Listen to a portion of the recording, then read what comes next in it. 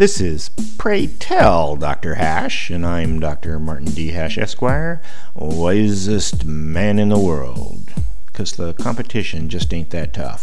And these are things I wish someone had told me. Today's topic, prison reform. The United States has the highest incarceration rate in the world, with 25% of the world's prisoners.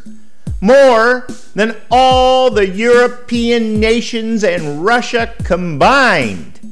Almost 25 million people have been incarcerated in America, and over 2.3 million people are in jail right now. In 20 years, correction expenditures rose over 350%. It's been proven that draconian penalties do not dissuade crime. We incarcerate people more out of vengeance than anything else. Terms are too long, cost too much, and disproportionately punish the lower class. And why are the penalties so arbitrary?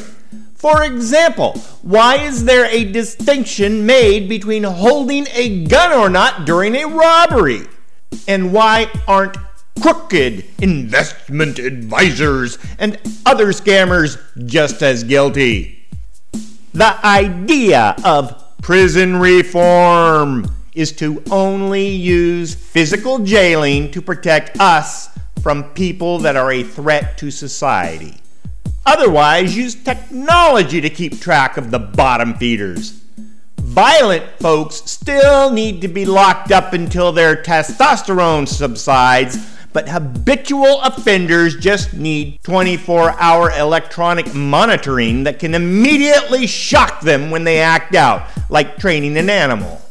Plus, paying $100,000 a year for each miscreant when we won't pay for your kids' college is criminal in its own right. And lastly, without the moral issues involved, logically we should simply execute people who are never getting out of prison. For more, see my website at martinhash.com.